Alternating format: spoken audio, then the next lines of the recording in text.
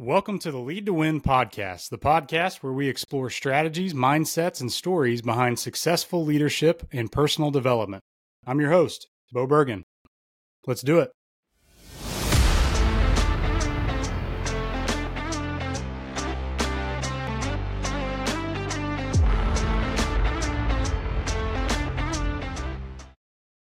Excited for this conversation today as I welcome Darrin Peppard to the show. As a leadership coach at Road to Awesome LLC, Darrin helps leaders on their journey to gain clarity, walk in purpose, and find joy in their professional lives.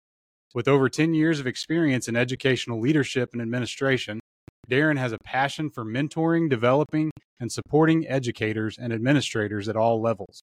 Darrin is also a professional speaker and the author of Road to Awesome, The Journey of a Leader, a book that shares insights and strategies on how to create a positive culture, build trust, and lead with impact. He's been recognized as the 2015 Jostens National Educator of the Year, the Wyoming Principal of the Year in 2016, and is a member of the Renaissance Hall of Fame 2019. Darrin, welcome, and thanks for coming on today.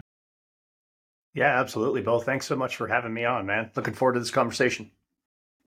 Yeah, for sure. I always love getting education people on here because that's what I do on a day-to-day basis. So I'm excited to get your insights on some of this. So kind of take us through your leadership journey and how you got to where you are right now.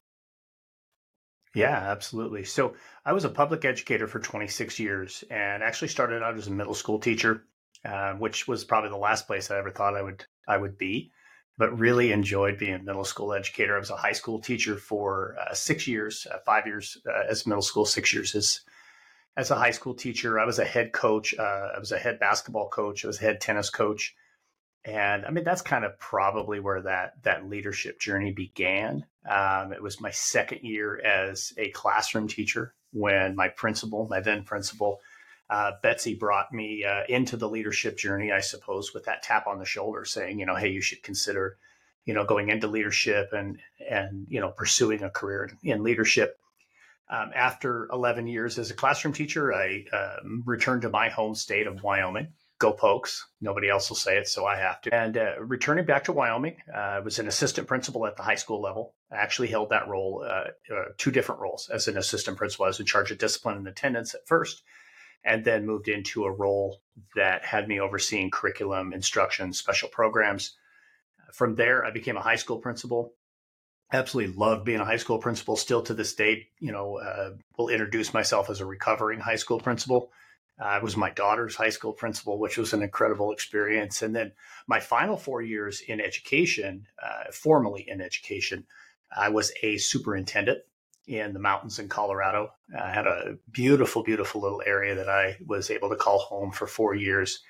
And in 2021, I decided to follow a real true passion of mine, and that's growing leaders. As a high school principal, once I kind of got myself figured out, got my feet under me, and kind of had moved out of the firefighter world and was spending more time as a leader, I fell in love with growing my assistant principals, with growing department heads, with growing aspiring leaders in my school. And that just became like this big passion of mine. I actually took the superintendent job because I thought it was going to give me the opportunity to coach more leaders. And that couldn't be further from the truth, as it turned out. And just decided, you know what, it's time. I'd written the book. You mentioned the book. I'm sure we'll talk about that at a point. And that and the speaking, stuff had really started to take off. And I wanted to get out and coach leaders. And my wife and I launched Road to Awesome, which is our LLC. We do quite a few things, the leadership coaching, my speaking, and then we also have a small publishing business as a part of Road to Awesome. So I guess that's maybe a long-winded answer, but I guess it's a lengthy career. So maybe that's part of it.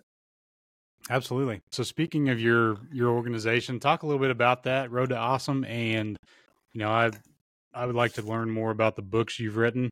Who's kind of your target audience for that? And who do you think could benefit the most from just any of the work you do? Right. Absolutely. So we started Road to Awesome as honestly kind of a passion project, the publishing side of our business. And a big part of that was when my first book was published, Road to Awesome, Empower, Lead, Change the Game. It was published by a different company, and I had actually considered self-publishing. I had really thought long and hard about that, had an opportunity to go with a different company, and that was fine, and that went really well. And then my wife and I started talking about what would we do if I transitioned full-time into this leadership coaching and speaking space.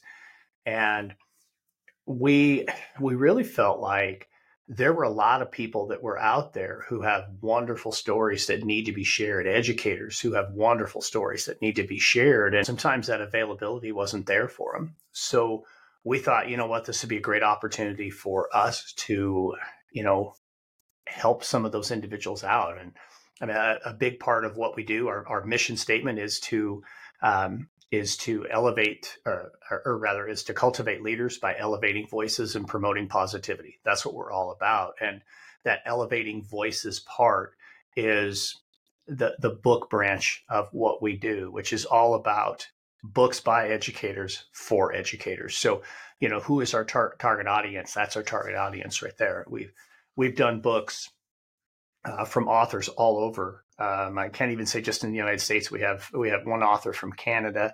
So, we've definitely had, a little bit of international flavor to the books that we've done. And at this point, we've published, I think, about 25 books. We continue to have more books on the way. Myself, I've done two.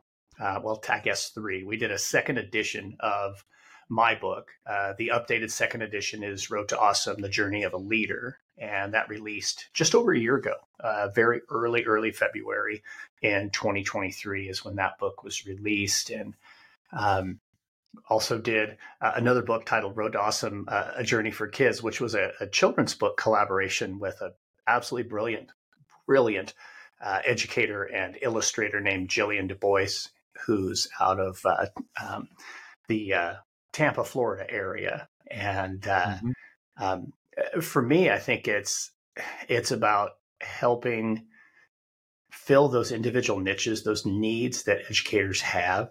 One of our early books is a book by a lady named Debbie Tannenbaum. She's an elementary technology coach.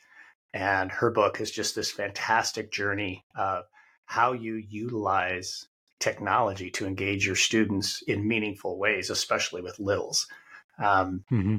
We have books in so many different areas, but that's just a portion of Road to Awesome. The other side of it is that leadership coaching and the speaking part. And the speaking is carrying that message that is Road to Awesome, that we all need to focus on building those positive cultures and climates in our school, that we need to ensure that we're providing great leadership, and honestly, that we're showing up as our best self each and every day. So, I mean, I can riff on this for hours, but that's in essence what we're all about. That's awesome. Sounds like you got it rolling for sure. So from your viewpoint, what would you say is the current state of affairs in education as a whole? Yeah, I think most people would automatically assume that, I'm going to go to, well, boy, we're in a dark place or we're really struggling. But I don't think that that's true. I think we definitely have some challenges in education right now. I'm not going to pretend that we don't. But I think we still have so many hardworking educators, so many incredible human beings that are out there doing everything they can each and every day, for and on behalf of kids. So, I know we're going to probably talk about it at a point. We struggle a little bit with recruiting and retaining teachers right now. We're struggling a little bit with recruiting and retaining administrators. And honestly, in many ways, education mirrors what we're seeing in society. Just the change in how and what we do for a living has hit every industry. Education is not immune there. A former teacher that I had hired when I was a principal actually reached out to me earlier today, just sharing with me how he's looking at, another potential path in his educational career that would actually take him from being a building level principal to, now stepping into a consulting space similar to where I am. Education is strong, but I think we definitely are at a place where we're going through a bit of a shakeup. And I think everybody's just trying to kind of get their feet under them and decide, just how far do we want to transfer or transform what we're doing in education. I think we're finally starting to shake free of those last lingering pockets of old traditional education. I think more and more people are, making those moves. More and more districts, more and more schools are moving forward and, trying to meet kids where they are and trying to help kids be prepared for life after school, because that's ultimately what this is all about. Our work is about taking a little person and helping them be a better little person. And ultimately that little person is somebody we're going to send out into the world, whether that's the world of work, that's the world of college, of trade school, whatever it might be. Our job is to help them be prepared. So we still have a lot of great people who are working hard to do that. I think that's important to remember, especially right now, because like you said, the first thing that comes to people's minds is negative, and how many people are leaving the profession and how hard it is in the classroom.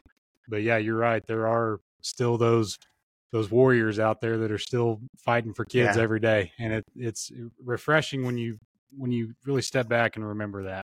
So easy, I think, to show that narrative of the people that are leaving, the negative this and that. I mean, you can't go on TikTok without, finding a whole bunch of teachers who are either, maybe not being overly positive or, doing a dance in their classroom on TikTok, which I don't think helps anybody out either. Other than maybe it gets some more followers. Maybe that's about it. But yeah, we need more people that are really carrying that positive narrative, because there really is a lot of great things still happening in education. Yeah, absolutely. So through your time, both as a leader in education and your time as a speaker, in your opinion, why do you think some schools are successful and others aren't? I think one of the most important pieces, one of the things that's maybe driving success for really good schools, for schools that are doing well, and one thing that's holding others back is consistency and leadership. I work with schools all over the country right now, and in many cases, I'm working with, districts that might have gone through 3 or 4 superintendents in a 3 or 4 year period, or high schools that are on their 3rd principal in 5 years, or whatever that case might be. And the schools that are struggling the most are the ones that don't have really good, clear, consistent leadership. That ties in really well with the conversation about retention and recruitment. When you've got good, consistent leadership, I think you have a chance to really have a strong school. When I became the high school principal where I was only the 3rd principal in 35 years. I mean, there was a lot of consistency in that particular community. And after I left, I mean, they went through 2 and 3 years, and I think that they're still feeling the lingering effects in that particular school. And that's a pretty common thing where we see, so many leaders that have left the profession or have moved into another role. And now we have a lot of still great people who have stepped into these leadership roles, but they're just not quite prepared. And, that leads to maybe not having a real clear vision of where you want to take the school. It's difficult for a leader early in their career to, I guess, help everybody feel their own part of that vision for the school. And unfortunately, schools tend not to be as successful when there's a lot of leadership change. So, we've heard the common topic of teacher shortage across the country. Why is it so important for that to be addressed? I know you've touched on it a little bit so far, but, I think it's real. Sometimes it gets blown out of proportion a little bit, but it's definitely real. I know it's real in my school district. Why is it so important to do things to address that? Yeah, it's real in a lot of places. I spoke earlier this week in my home state and had a conversation with an assistant superintendent who's in charge of human resources. And he told me, flat out that, the school that they typically look to is the University of Wyoming, and they don't have anywhere near as many individuals who are pursuing education. And that's pretty consistent, I think, across the board. I teach a graduate level course for non-traditional educators through Fort Hays State University in Kansas. And, there are still some places, and Fort Hays is one of them, that is doing a really good job of recruiting people into their programs to then recruit them into education. But I think a big piece of it, Bo, goes back to how we talk about it. It's that narrative that education's not a good place to be. I mentioned Fort Hays. I spoke at an event they did last year that was the Aspiring Educators Day. So you've got high school kids coming from all over the state. Actually, they were drawing from multiple states, and 120, 130 kids. And I just asked them point blank, how many of you have heard the narrative that teachers don't get paid well, or it's not a good profession to be in? Have any of you had somebody tell you, no, don't go into education? And almost every single hand went up in the room. And, first off, kudos to that many kids who are still saying, no, this is what I want to do. But when they're hearing it from their own classroom teachers, we're our own worst enemy when it comes to this recruitment process. When we're telling people, no, don't go into education. You want to go do, anything else. Don't go into education. I think that's, we're our own worst enemy. Mm-hmm. That's a good point.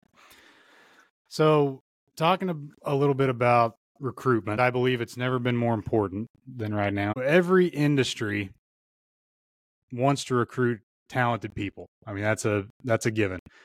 What are some things that prospective employees look for when searching for the right fit? If I want to change schools or change, businesses or whatever, what is things that I need to look for, and what are things that I, as an employer, need to kind of put on my storefront? Right, absolutely. Well, I think especially our younger generation right now, and this is one of those big pieces that education's got to really figure out soon. The younger generation, they're not going to put down roots, at the first school where they're hired and retire from there 32 years later. That's just not happening anymore. By far and away, typically the kids that are in that generation, I have a daughter that's in that generation. No, she didn't go into education. She has a business degree, but they're much more mobile. They're much more focused on their own, life outside of school. It isn't just simply, that they're just going to pour themselves 100% into the school. And that's not a bad thing. We cannot knock them for that. But as a generation, they really do value their social time. They value the ability to have some flexibility in their career path. And so I think as an employer, you want to be able to really embrace that. And what are the things that you can offer them that aren't just about the conditions in a classroom or the conditions, in terms of, what number's going to go in the box on their paycheck. Those are important things. And it's not that they won't look at those things, but what about quality of life? When I'm trying to recruit somebody into an area, what are the things that, somebody in, that 23 to 30-year-old bracket, what are they going to do in my community? What type of people are they going to meet? How are they going to make connections that will encourage them to stay? As a superintendent, again, I was in the mountains in Colorado. We had a 4-day school week. We had two or three ski resorts in the area that our employees could ski for free on Fridays. We leaned heavy into that type of thing when it came to the recruiting, because the people that were looking to come to that area, they were going to bike and they were going to ski, kayak or whatever that it might be. And for us, it was, let's really, really lean into that and let them know, this is what we have to offer, in addition to small class sizes and good teacher pay. And, but they're not interested, Bo, at all in, how much of my insurance are you going to cover? They don't care about that now. It's just so different with this generation. And the better administrators get cued into that, the more likely they'll be in recruiting and potentially retaining that particular generation of students or rather of teachers. And I don't know if that answered your question. I think maybe I took some liberties with that, but that's kind of where I ran. No. Yeah. Speaking of 4-day school week, I'm curious your thoughts on that. Did you notice did you get more applicants when teachers realized, oh, they're on a 4-day school week, or was there really no changes? Well, certainly people perked up at job fairs when we mentioned, hey, we're on a 4-day week. They're like, really? Huh? Really? You get Fridays off? Yeah. Yeah.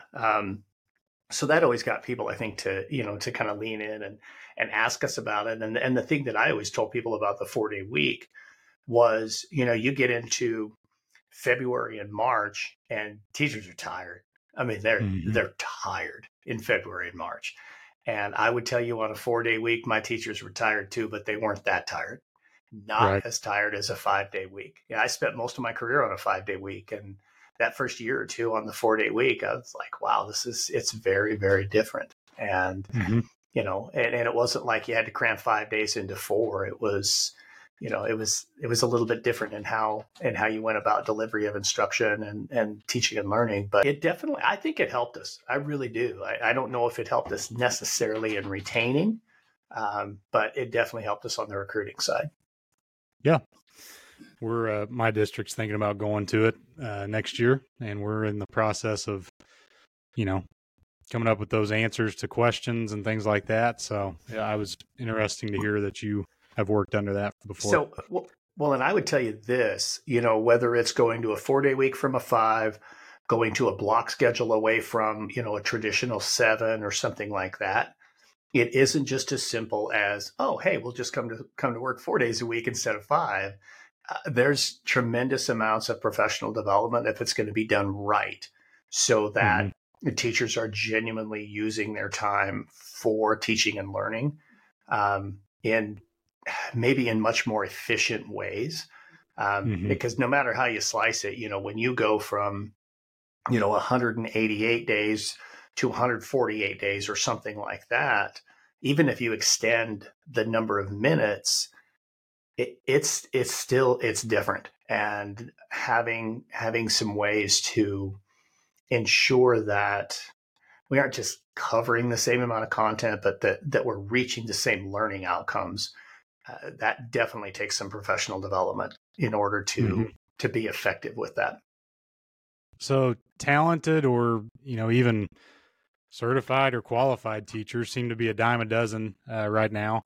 What do you think needs to happen in the world of education in order to make the profession more attractive? And I know you mentioned, some things with the younger generation, but in general, what needs to happen to make it more attractive to young people? Yeah, I think there's a handful of things.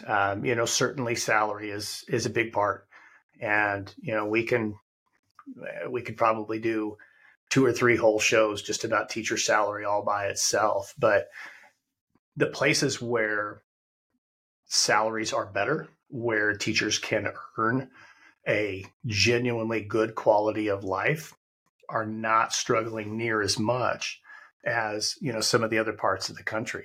I mean, there are places where teachers are starting, at 50, 60, 70,000 a year. And there are still places in our country where teachers are starting at less than 35,000 a year.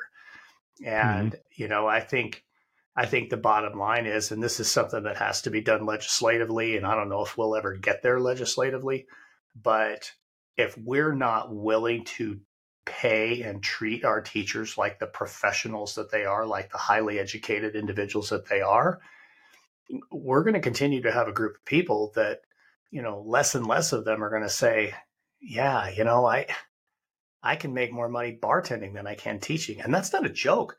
I Mm-hmm. had a teacher that, I think she was probably in about her 7th or 8th year that worked for me when I was a superintendent, and she made more money bartending than she did on the weekends than she did teaching. And, how do you expect, a professional to put more time and effort into the career that's paying them less than, say, their side hustle? And Mm-hmm. I think that's a big part of it. I think there's got to be something that, and I don't know the exact right way to say this, but there's got to be something that allows for educators to just simply do their job. I think we have become much more. Oh man, we've gotten pulled a whole lot more into the political game. We've gotten really tied up in so many pieces of legislation, and honestly, some big overreach from certain groups of parents that, we got to let our educators, our professional educators, our highly educated educators, we got to let them teach. We got to let them do their jobs and Mm-hmm. trust them as the professionals that they are. Because right now, man, there's just, and again, this goes back to the narrative piece. This isn't true across the board, but there are loud, small minorities that want to really say negative things about educators. And I think it makes it tough for somebody to either want to go into or to continue when, you know, you're being harassed for doing a phenomenal job. I think that's a Mm-hmm. big, big piece right now. I really do. I hate to have to even talk about it. But, I see it a little bit too frequently, and it's troubling. So, what are some quote unquote sales pitch strategies that you've seen work in the recruiting process from an employer standpoint? Man, I've seen so many different strategies. I've seen some districts that, put big, huge signing bonuses out. We would push really hard when I was a superintendent, for, the 4-day week and the free skiing and, some of those types of things. I don't know that there's a sales pitch that works. I think, people want to work for people that make them feel seen and heard and valued and trusted. And, I realize you got to get them in the building. You got to get them under contract for those things probably to happen. But I think the more our leaders are focused on building that positive culture, that collaborative culture. And I don't mean forced collaboration. I mean just genuinely a collaborative culture where everybody has an opportunity to, again, feel seen and heard, valued and trusted. To me, that's the most important piece that we can do. It's, a lot of people will talk about, boy, we're a family here, but to genuinely create that culture where everybody feels like they're part of it, and where they feel like they're part of something special. It's not a sales pitch, but I think that's the best way you go about keeping people. Yeah, I agree. So, like when we've all had them in the applicant pool, you have that veteran teacher that for whatever reason they feel like they need to make a change. They're obviously Mm-hmm. looking for a place with a positive and a good culture. What does that look like within a successful school, and how can you use it to recruit those talented individuals? I'll tell you a couple of things to me with school culture. When I first went to the high school where I became an assistant principal, our culture was not positive. We were really good at catching people doing things wrong, and that was kind of our focus. And we were partway through my first year, we had a really good staff meeting, and I think some things were said and some questions were asked that gave us the opportunity to think about how do we really want to lead our school. Instead of worrying about what are we doing about hats and cell phones, how about we start shifting our mindset to look for the great things that are happening in our school instead of the bad things that are happening. As the discipline and attendance guy, I spent probably 95% of my time on 4% of our kids. I did 2,200 discipline referrals with 1,100 kids in my first year, and kids with 2 or more, that was only 4% of our kids, but boy, we spent a lot of time on the negatives. So, when you're looking for a school with positive culture, I think you're looking for a place where they are celebrating the positive things that kids are doing and the positive things that adults are doing. I think it also, when you're looking for a place with great culture, you're looking for a place where collectively the educators are learning together. I have a great connection with a teacher in North Carolina, a guy named David James. And at David's school, Harold Winkler Middle School, every Friday morning, they do professional development that's not scheduled.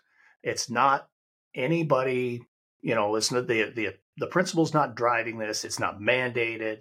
It's every Friday morning they come together as a collective building, and anybody who wants to, they get on the schedule and they share best practices they're doing in their school. To me, that's great culture. The second piece I'll tell you, sometimes you can just feel it. There's a feel, there's a vibe to a school that has that great culture. You can tell when you talk with the kids, you can tell when you watch the kids in the hallway, when you talk with other staff members, that there's just a certain electricity to it. I remember our Jostens rep would come into our school, several times a year. And he told me frequently, he's like, Darrin, there's just something about your school. It just feels different. And we'd poured a lot of time and effort and energy into focusing on building and maintaining that positive culture and climate. And, those were some of the payoffs when we heard things like, man, your school just feels different. I don't know what the look for is on that piece. It's a feel. So one thing that I think that employers forget to talk about during the recruiting process is career progression. And, from my perspective, I'm an AD by day. When I'm hiring a coach, I do forget, like maybe interviewing a young person that wants to coach and wants to teach. I sometimes forget, hey, do you want to be, what's your goals? What do you want to be? Do you want to be a head coach? Do you want to, things like that. I think that's forgotten more often than we think. How important is that to discuss with an applicant? And I don't know when you would do that. Maybe it's in the, that sales pitch period, or during the interview, or maybe even after you hire them. How important is that to discuss? Yeah, I think, Bo, it's extremely important. And I would tell you the answer to when you do that is all of those. I think you're definitely asking in the interview process, where do you want to see your career go? I mean, don't ask the where do you see yourself in 5 years question. That Right. one's, nobody wants to answer that one. But asking about career aspirations is a different thing, right? I think that's a big piece. I think, certainly after, you have hired them, it's, what are your aspirations? Where do you want to be in a couple of years? Do you see yourself, you're talking about coaches, if I've, hired a new sophomore boys basketball coach, do you have aspirations to be a head coach? Is that something that you really want to do? Or, are you happy coaching on the boys side? Are you interested in coaching on the girls side? Or, that kind of thing. And then I think it's not only learning about what are some of those aspirations they have, but you got to find opportunities to help them grow. Certainly my big wheelhouse is leadership development. So when I'm working with schools, that's one of our big conversations is what are we doing to build the bench? Right now, the leadership pipeline, people fly through the leadership pipeline so much faster than they used to. And so be it. That's all right. That means people are maybe not going to be quite as ready as they would have been, 5, 10, 15 years ago. But it doesn't mean that we don't have opportunities to help them be prepared. So finding those simple opportunities or committees or, whatever to get a little taste of leadership and start to learn from others as, as an observer of leadership. I think that's a really important part. So yeah, absolutely. Career progression. And that ties right into retention too. You know, if I know, Bo is my AD and I am the freshman football coach, but someday I want to be a varsity football coach. And I know that Bo knows that about me and he's going to find opportunities to grow me. There's a pretty decent chance I'm going to stick around. Mm-hmm. Where if you're not making that attempt, if you're not having that conversation, and, you know, the head coach across town runs into me at the store and we start having a conversation, I might be out the door, right? Yeah. Because I may very well want to progress in my career and I might not see that opportunity coming from you. Mm-hmm. Yeah, that's a very good point. So speaking of retention, there's another group of people that we got to worry about. Can't forget about them. That's your current employees. And, retaining employees can often be just as hard as recruiting new ones. What are some factors that you believe contribute to employee retention? Or actually, satisfaction. Sorry. Yeah. Satisfaction. Yeah, no, that's fine. Yeah. That's fine. And I think it still goes back to culture. I think that's a huge, huge, huge piece. I think leadership, that consistency in leadership is really, really big.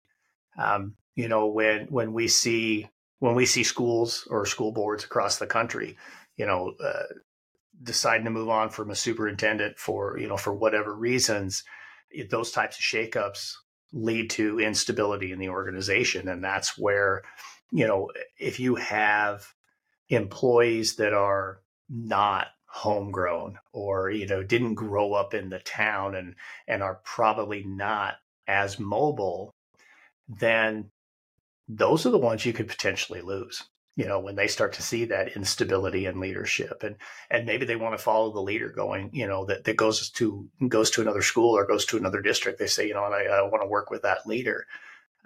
I think that development of culture and development of consistency is just so very important. And the other thing too, and this is something I think that gets lost frequently in leadership, but we're in the people business. I mean, that's what we do. We're about people.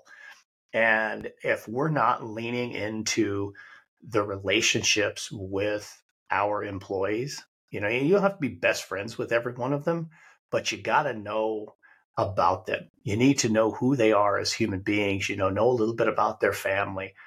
Go and spend time with them. Go and have conversations. I push school leaders all the time to put time on their calendar to go visit with a teacher when they don't have kids in the classroom. We go in when there's kids in the classroom all the time, right? I mean, it's walkthroughs all the time, and we're collecting data or whatever we're doing. But sometimes we need to go in when they're on their prep, and not steal their whole prep, but just 5 minutes, right? Just build those personal relationships. Number one, that definitely helps in retention, but number two, man, why wouldn't you want to get to know the people around you? Again, it's people business. So, the more that leaders will lean into that and know the story of the individuals that they have as employees, the more likely you are to retain them. Because then when something comes up as a challenge, they're more likely to feel that you're going to sit down with them shoulder to shoulder and help them figure it out, as opposed to them just saying, I'm out of here. This person doesn't care about me. I'm leaving. So professional development is something that is widely talked about across really any industry in terms of being a driving factor of employee satisfaction and engagement. How important is PD, both in the school or really just as a professional in general? I think it's huge. If we're going to claim that we're preparing kids to be lifelong learners, and almost everybody slaps that on their wall, that's part of almost everybody's, mission statement is to, create lifelong learners, then we probably better put our money where our mouth is, and we better do it too. Now, that said, the caveat with professional development is this: it can't simply be forced PD. We've got to work to provide professional development that genuinely fits a need and is helping teachers truly improve in their craft. Pre-pandemic, in my district where I was a superintendent, my my instructional leadership team and I had been working really hard on moving in the direction of much more personalized professional development, where teachers had the opportunity to identify what really were some skills they wanted to grow, what were some things they wanted to focus on. Sometimes we do have, professional development for everybody across the board, but, um, you know, I think schools are getting a lot better at this. As somebody who is a professional development provider, I will tell you schools are getting a lot better at it. Not everybody, but more and more they're starting to look at what are truly the needs that our teachers have and how do we best help them to fill those needs, as opposed to just, hey, everybody, we're learning this thing and we're going to expect everybody to do it.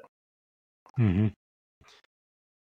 So work-life balance, we talked about that a little bit earlier, but that's something that I believe could be a major retention strategy if a administrator can figure out how to take care of their people and foster that healthy work-life balance. Do you have any tips or strategies that you've seen work for school leaders to help support a healthy work-life balance for their employees? Yeah, I think one of the biggest things that school leaders can do is to model it for their employees. If you don't want your employees working all night long, don't send an email at 11 o'clock at night. Even if you're writing an email at 11 o'clock at night, send it for 7 o'clock the next morning. Just those simple little things that model that you're not going to work 24/7. Have office hours, if you will, where I'm not going to answer email after a certain point in time. I'm not answering the phone after a certain point in time. Yes, school leaders, if your superintendent calls, answer the phone. But otherwise, I'm not going to call my employees. I'm not going to ask them to call me. And let's kind of demonstrate what it's like to have that balance. Not a huge fan of the phrase work-life balance because I think that's a true myth. We're going to have those times as we go through the ebbs and flows of a school year where we're a whole lot busier than other times. And we got to lean into that a little bit too. And just know, as a high school principal, I can tell you during the winter sports season, I wasn't home. It's Right. just, that's how it is. You're an AD, you get this, it was, boys basketball, girls basketball, wrestling, swim and dive, on and on. I can't even think everything else we had going on, but then you got your activities going at the same time. And it's, you're going to have some times when you're just not going to be home as much, but when you can really lean into those opportunities to demonstrate that I think this is a good thing for us to do. Another thing too, I'd tell you that, if there are opportunities through maybe through human resources, through the insurance program, something where there's some type of a wellness benefit that's there, I would say leaders, make sure you continue to share that with staff so that they know what it is, they know how to obtain that. If they have access to a fitness center or like our high school weight room, we always had open for all of our staff, that kind of stuff. Just make sure that they have those things available. I'll tie my last thought on this to the personalized professional development. We did several professional development days where teachers worked off of choice boards, and we would give them opportunities on their choice board to, take a walk. I had a couple certified yoga instructors, so we'd have different time slots where they were just going to do yoga and that kind of thing. So just provide as many opportunities as you can for people to, not just be working 24/7. Mm-hmm. So what are some of the best ways that maybe I'm a principal and I notice a teacher doing a really good job? Maybe we, for example, maybe I don't have the closest relationship with this teacher compared to other teachers in my building, but I notice they're doing a really good job. But what are some ways that I could provide, just recognize them for that outstanding performance? And how would that help me retain them?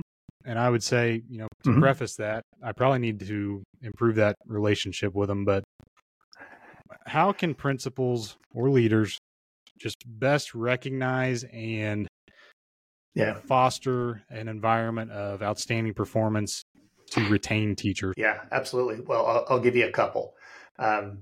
First and foremost, obviously celebrate the things that you want to see. When we talk about building culture, it's all about focusing on the things that you want to see, because if you're looking for them, you're going to find them. So when you're looking for great performance in the classroom from your teachers, talk about that.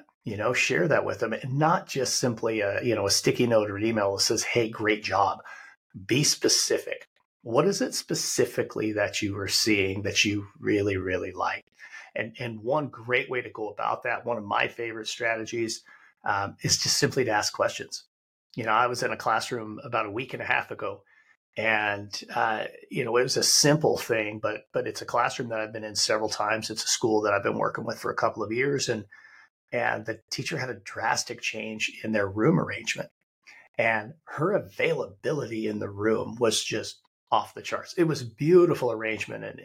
And I mean, I could have just simply said, "Hey, I love your room arrangement," but I took it a step further and just said, "Tell me more about it. Tell me what do you feel good about with this? And, what are some things your kids are saying?" And I think the more you're curious with your staff, the more, number one, they're reflecting, and number two, they feel that they're seen and heard and valued and trusted when you are asking good questions. Not, "Why would you do this?" but, "Tell me more about that." Like, really truly be curious. I think that's a Mm-hmm. huge, huge strategy right there. And I mean, it fosters that professional relationship when you're doing that. The second thing I would share with you, another school that I work with, a different school I was in a few weeks ago, and just a simple strategy that a teacher was using for keeping the cell phones out of hands. In this particular school, they have those little calculator hanger look at things, that have numbers on them on the wall. And, Mm-hmm. um, we're in the classroom and the teacher's taking attendance. And she says, "Oh, I see number 17's not here." And the kid said, "I'm right here." And she's like, "No, you're not." And the kid went and put their phone in number 17. And she's like, "Okay, now you're here." Wonderful strategy, done extremely well. Many of the teachers in that school are struggling with that exact thing. So what the administrator did was, after class, just said, "Any chance you would just share that at our staff meeting?"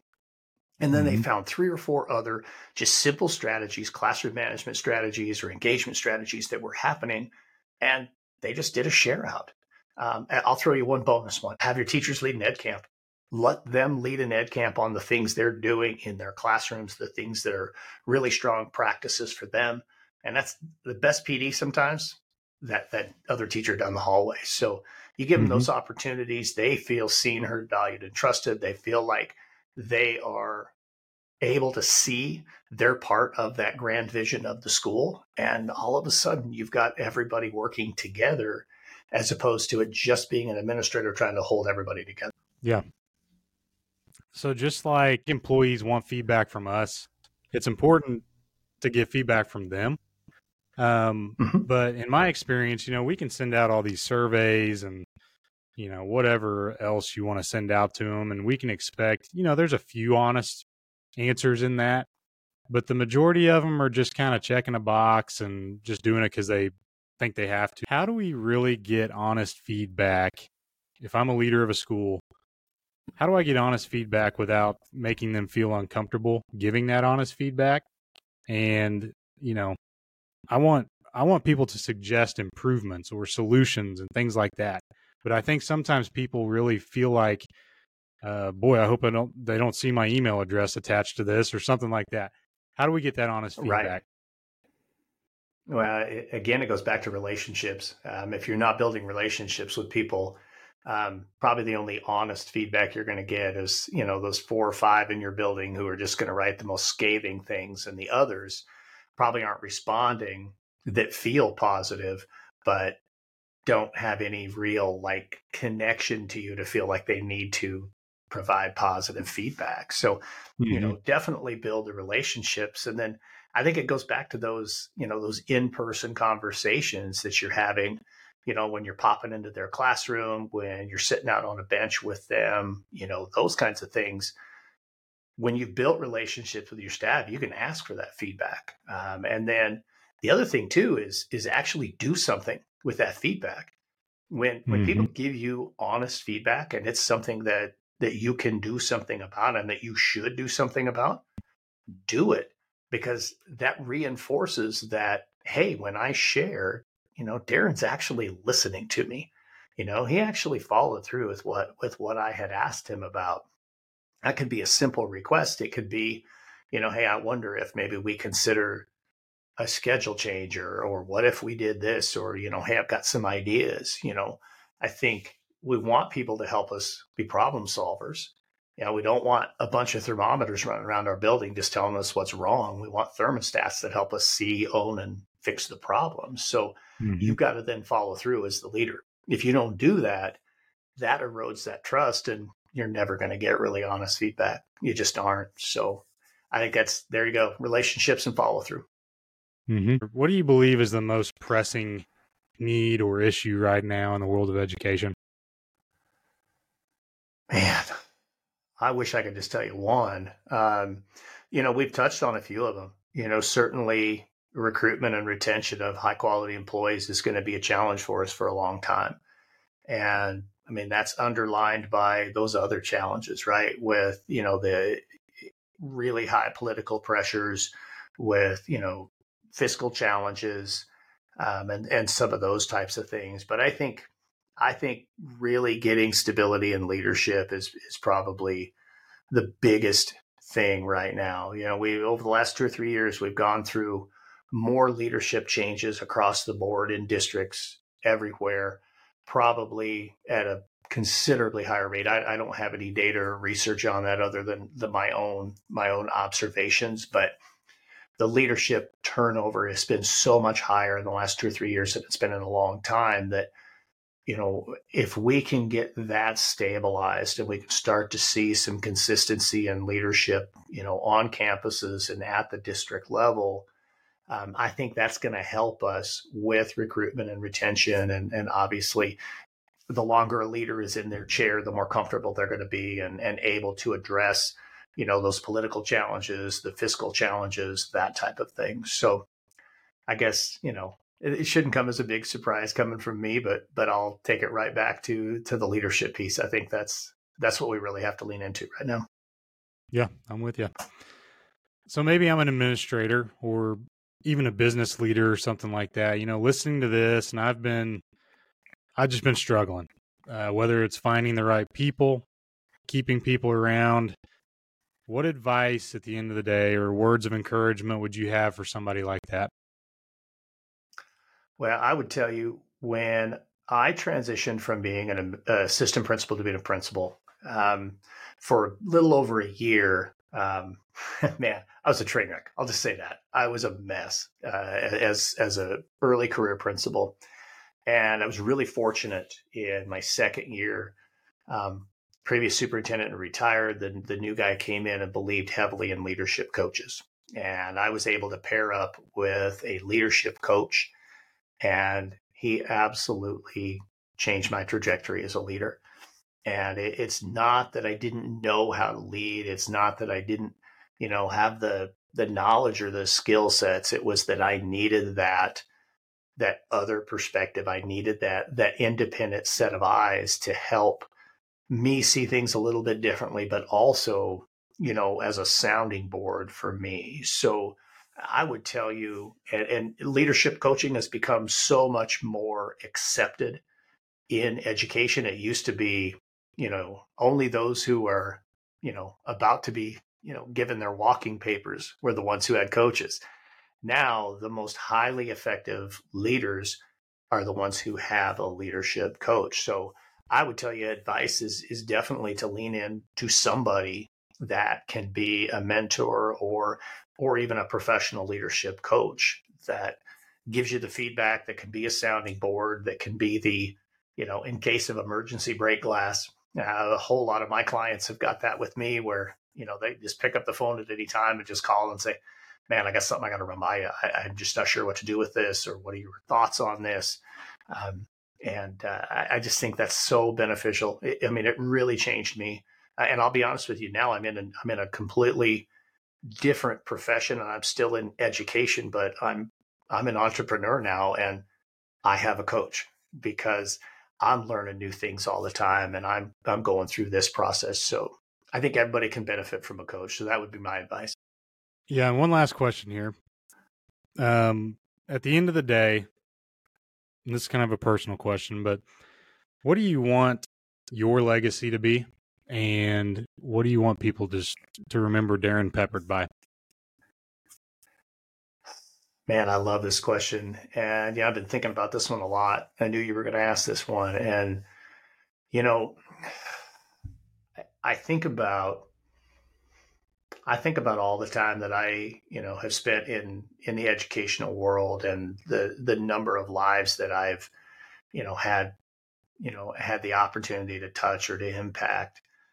I would hope that when all is said and done, that there would be some people who would say, that's somebody who made a difference in my life. And if I could hear that, I don't even have a number for that one. It doesn't matter what the number is, but if my legacy can be that I made an impact, that I made a difference in somebody else's life, then, that's pretty good right there.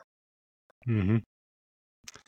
Yep. I think, the good ones in education are in that for the same reason. And, you mentioned not even putting a number on it. If one's enough for me. if I get one person that tells me that, absolutely. then it's all worth it. So, well, Darrin, I appreciate you coming on today, man. I enjoyed the insight from your point of view, and hopefully, if there's any teachers or administrators or even business leaders out there listening to this, hope you can take bits and pieces of this and get better from it. And I know I did today, and I look forward to following you and what you do in the future. So thanks for coming on. Absolutely, Bo. I appreciate you having me on, and thanks for honestly taking me down a completely different route with this podcast than a lot of the interviews I do. I really appreciate it. It was a different kind of a conversation, and I loved it. I really do. Thanks. Thanks for listening to this episode of the Lead to Win podcast. If you're listening this week, make sure to drop a rating on whatever app you're listening on. I'd love to hear from listeners and make this podcast even more relevant to you. Also, make sure to follow the Lead to Win podcast on social media. We're on Facebook, X, Instagram, YouTube, and TikTok. Give us a follow and feel free to share the content. Again, thanks for listening this week. I'm your host, Bo Bergen. See you next Tuesday.